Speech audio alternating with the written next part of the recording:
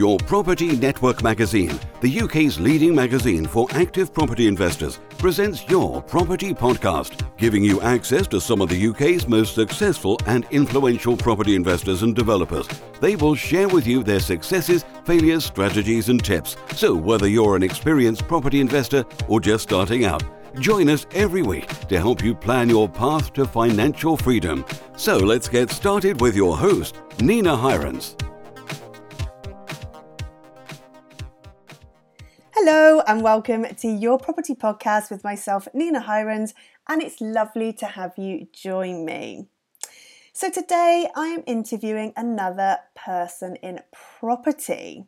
They are just 32 years old, but they already have almost a decade of property investing under their belt. And last year, 32-year-old Plymouth-based Anglos Sanders made the triumphant decision to go full-time property investor. So let's give you a really quick background then. Currently implementing the flip strategy for property developments in and around Plymouth, Anglos is also successfully using the LHA rental strategy, but not in Plymouth, but in Leeds, to generate a lucrative cash flow. Now, if that's not enough to keep him busy, he also runs networking events and a Facebook group. So let's talk how, let's talk why, and let's talk where and why, and find out a little bit more about the man behind Pig. So let me introduce to you the incredibly talented and knowledgeable Anglos Sanders. Anglos Sanders, it's an absolute pleasure to have you. Hello, Nina. Hello. Right, really quickly then, for those of you who don't know then, can you kind of explain a little bit about Pig and why you set it up? So Pig, or Plymouth Investment Group, started about 2.5 years ago. I was going to various network meetings in the southwest, and I just felt there was something missing in Plymouth, where I'm from, for young entrepreneurs and existing entrepreneurs and people wanting to do different things using different strategies to acquire property. And so with the help of my mentor at the time, Trevor Cutmore, he suggested, why don't you actually go for it? And I did. And we started in October 2013 in my living room, and I think there's about 7 of us. And now, I think the last meet we had about 40 odd people.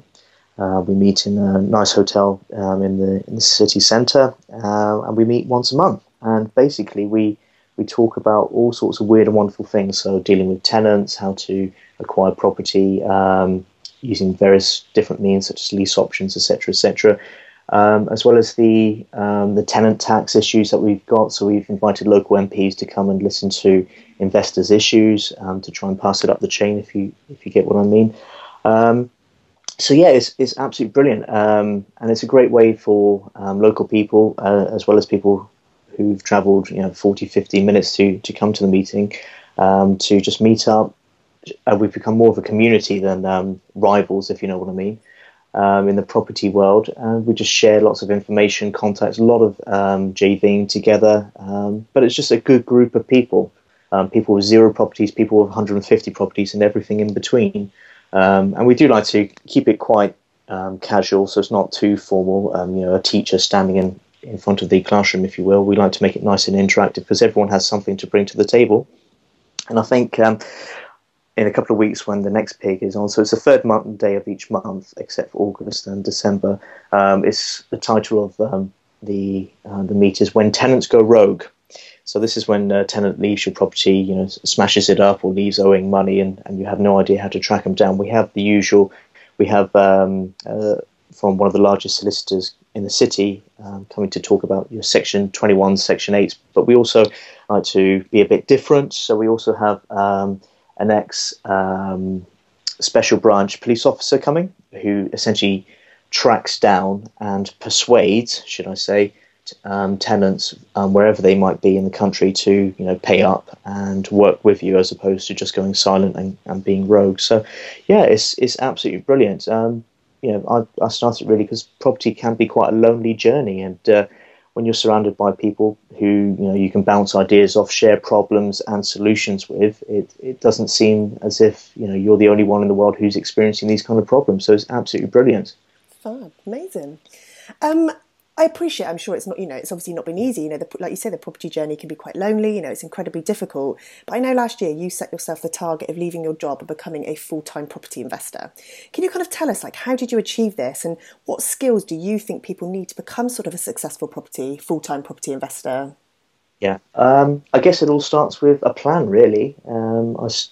In 2000, what would it have been, 12, 13, I bought a big whiteboard, which I put in front of my bed, and I had a big year number there, and all the goals I wanted to achieve for the year. But I also set the financial freedom date, and I called it Operation Freedom.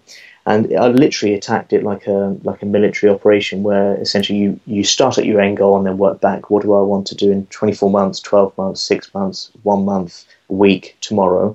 And you just work from there. And I'm very pleased that I did that, because I feel half the battle is actually seeing it, visualizing it, writing it down, making it real. Because you will come across so many weird and wonderful obstacles in your way, both in your mind and in actual problems. And it was difficult, but you have to really be positive. You have to really, really want it. It's not just a matter of, I'm sure by the time I'll get there, it will be done. You have to get out there and just do it, and believe in yourself, and don't give up. Put in the hours. Make sure that you're doing a lot more than your rivals, your competitors in the market. Because if you are serious about leaving full-time employment, and it is a massive step, and there are some negatives to being financially free. I hate to use that term, but I use it in quotes, such as I'm 32. I did it last year, for example, but a lot of my peers aren't necessarily financially free, so it can be quite lonely, and that's why PIG and other networking groups are essential to go to, because you can network with people who are doing things ahead of you as well as behind, so you can help as well as learn. I think that's very important, and also keep an eye on the big picture. It's all very well. I remember I used to work until 1:32 in the morning, painting and cleaning, getting ready the house for the next day's trades, as well as having a full-time job. That isn't necessarily the best use of my time. So it's just putting a value on your time and just saying, is your time more worthwhile doing the managing, finding the next deal, finding the JV finance, as opposed to being essentially a labourer and working on the project? Yes, okay, you'll push the project along, but you've always got to keep an eye on the bigger picture.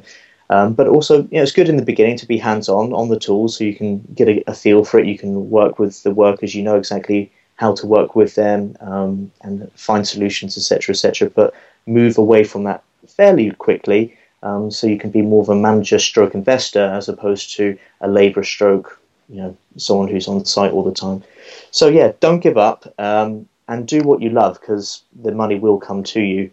I find that property and doing flips, etc., etc., and making money is a great passion, because it allows you a lot of options.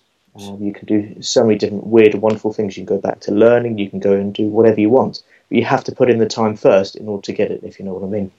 Sure.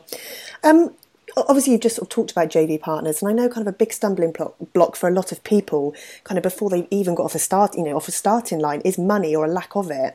I know you've kind of discovered about sort of JV partners are an excellent source of finance. Can you sort of give any advice on how to find these sort of potential JV partners for finance? Yeah, sure. Only last week, 2 investors approached me privately. One had £40,000, and the other had £80,000, and they both saw what I was doing in the property world, doing flips and making money for both myself and other people. And they know my reputation, and they approached me, and we're going to do a few JVs together, all being well. But that's kind of after the hard work has happened. So I started really small. I think I needed about £4,000 or £5,000, and I was just mentioning it to people that I was offering a good rate of return, and people started approaching me. And I think people will work with you if they see that you're a good, trustworthy, hard-working person, for example. Obviously backed up with legal contracts. That always helps, because people tend to develop amnesia towards the end of a loan sometimes. So it covers both them and you. It's very important to do that. But I've always found the project, then the funding. And I think when you have the deal of the century, shall we say, you will go out there and you will be very active in finding JV finance. When you have no choice, when your back's up against the wall, you will make that project work. And that's generally what's worked for me. And never judge a book by its cover. I was at a bar. I remember telling Ant a few months ago where I was speaking with a gent. I was waiting for a friend, and he had access to £100 million worth of funding. And to look at the guy, he was just smoking a cigar, dressed very scruffily. You wouldn't ever think of it, but we started chatting and let people know what you do. Get the word out there. What does Anglo Sanders do? What does Nina do? I mean, just let the world know, and it will come to you, I find. Great. Okay. You've obviously, you're talking about doing these flips, and I know, you do these in Plymouth, but you have started investing for income in Leeds. I mean, my geography isn't great, and I know Leeds certainly isn't on your doorstep. So can you kind of explain why you have moved to Leeds to investment, and how do you manage this? Well, yeah, you're right. Leeds isn't on the corner from Plymouth for sure. It's about 5 and a bit hours away from Plymouth, but I can get there and back on a full tank of fuel, so I'm quite pleased with the car. But it was quite an interesting process. If you could have seen me, a year and a half, 2 years ago, it was a constant, should I look at flips, just keep doing flips consistently, because I needed to hit my financial freedom date, which was last July. And it was just working out which strategy was going to work for me best, because I needed the most amount of cash flow as quickly as possible. And so you have a look at all the best yielding towns and cities across the UK. I think the best one is a small little town somewhere in Scotland, but Scotland is just a million miles away when you're on the other side of the country. So Leeds, I felt, was a happy medium. And also I had a good relationship with a lady up there, Sharon Yardley from Room to Live.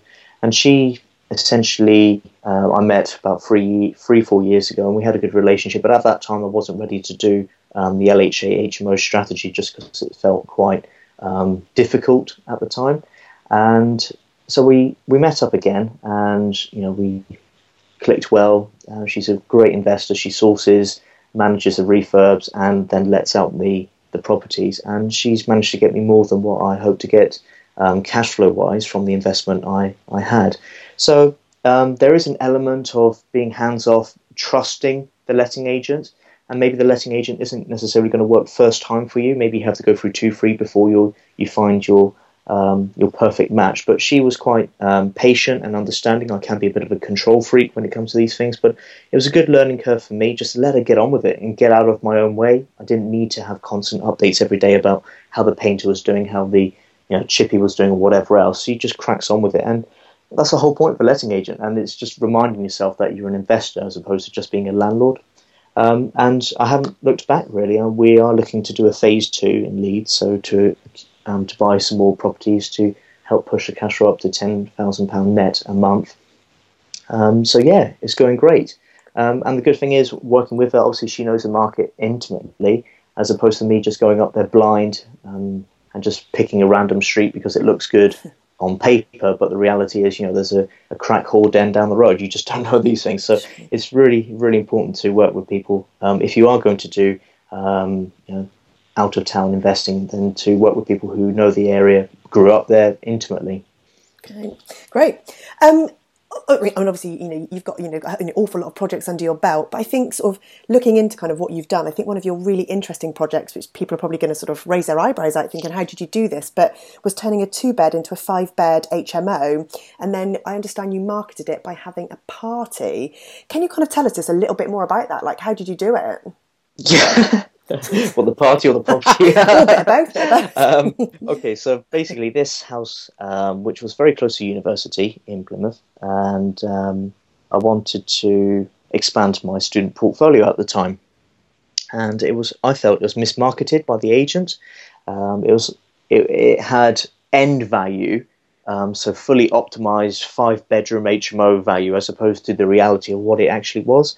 So they mismarketed it completely. So I went in there, had a chat with the agent. They worked with me, and essentially we changed a 2-bedroom house into a 5-bed HMO. And you would think, how the hell do you do that?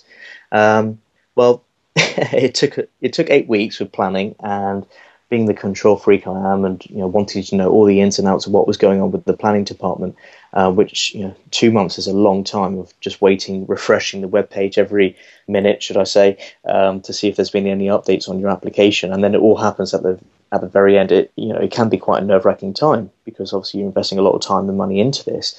But because it was C3, and I needed to change it to C4, which is House of Multiple Occupation, because of Article 4, that great thing they brought out into the city. It came down to doing your research, looking through their 90-page document, and just making sure you cross all your T's, dot all your I's when you submit your planning application, because obviously I don't want to be wasting anyone's time, and I wanted to get the house ready for September, which was already going to be really cutting it fine. So it came down to putting on a suit, going around and knocking on each house door within a 100-meter area, which the planning people wanted to find out what the concentration of HMOs were within 100 meters, and I think it had to be over 90%. I was quite fortunate, because knocking on the doors in a suit, having a pen and a piece of paper makes you look quite official. So people quite open with the information they gave you, and they told me, yes, this house is multiple occupation, yes, there's many flats here. So it's great building up my own map, because then when you present to the council, you look like you've done your homework. You can calculate it to a percentage, and I think it was 91% HMO occupancy saturation, shall we say, within the 100-meter area. So it was really great, and we got the planning approved, and it was literally back to back. So we finished one other flip project, and we jumped literally straight onto this one, and we had 6 to 8 weeks to complete it. And we some of the rooms were 10 meters by 5 meters, so we could easily chop it in two and add en suites. And we're very lucky working with some local surveyors, Baron Surveying. They're absolutely brilliant, because they managed to find me an extra bedroom, which I hadn't even considered. And we managed to put en suites into every bedroom, which was brilliant, because it helped sell the house. So that's its unique selling point. But on top of that, we had a hot tub jacuzzi in one of the bedrooms. Now, as you can imagine, a hot tub jacuzzi and students, the parties and the fun you can have in there. So it was brilliant. The work was intense. We were there, many times, working late into the evening stroke morning, but we managed to get it done, and to a really high standard. We converted a garage as well, a really large double garage, into a nice bedroom with ensuite, and it worked really, really well. It's a lovely, lovely house, and we retained many of the original features from the 19th century that were there. But the problem we had was that we missed the time that we could find a group of 5 people that we could easily slot in and start getting it rented. And late August was upon us, and we had no inquiries, and the house was still a building site essentially. So we had a massive push. We had 7 people there on site, and we, over the period of 2-3 days, we painted the hell out of this house, and it was just amazing how much you can get done when you throw people at it. And it got to a point where it's like, well, I'm really pushing it online, word of mouth. I'm letting everyone know there's a Facebook page, but no one's coming. And you just think, Christ, drastic times, drastic measures, that kind of thing. So I printed out, 100 odd flyers, just saying there's going to be a big party at the house on such and such date, late August, I think it was. Free pizza, free drinks, etc., etc. Come and have a look. And I went around town handing out flyers to every Tom, Dick and Harry businesses. I spoke to several businesses, and we put them up in their windows. And we managed to get loads of people come, and it was a great success. We could have filled it up 2-3 times over. But it goes to show you have to sometimes go above and beyond what is standard to get your goals achieved. And we're very pleased that we got it let out. And I let it out for a year and 1.5 years, give or take. And I sold it on because I felt that the student market here in Plymouth was changing, and I reinvested that money. But it was a great time, great adventure, and I really enjoyed it. Amazing. Right, Angelos, I could talk to you forever. I really could, but obviously time is running away with us. Quickly, if somebody wants to get in touch with you, what's the best way to do this? Oh, sure. Obviously, get in touch with me by email, which is Angelos Sanders, Angelos Sanders, Sanders @gmail.com, or go to my website, www.pig.network, and you'll find various bits and bobs about me and how to contact me. And it'd be great to have a chat with you, share stories, ideas, etc., etc. Fabulous. Thank you so much for talking to me today. Really appreciate it. Thank you. Oh, right. Thank you, Nina. Well, what can I say apart from thank you all for joining me, and I hope you enjoyed listening to Angelos as much as I enjoyed interviewing him. His motivation and drive to succeed is incredibly inspiring and contagious, and he's just another example of how open the property industry is, with sharing their knowledge and experience with you. So I hope you'll join me again next week as I speak to another fantastic guest as we talk all things property. Until then, bye-bye. Thank you for listening today. Head over to yourpropertynetwork.co.uk or find us on Facebook for more information and how you can sign up to the UK's leading magazine for active property investors. You can grab your first copy completely free at www.yourpropertynetwork.co.uk/sign up. And you will also receive our full digital edition collection and audio library, packed full of recent case studies and example deals, plus a copy of Simon Zucchi's bestseller, Property Magic, that retails at £12.99, absolutely free. And if you enjoyed the show, don't forget to rate us on iTunes and never miss an episode by subscribing to our weekly podcast. Until next week.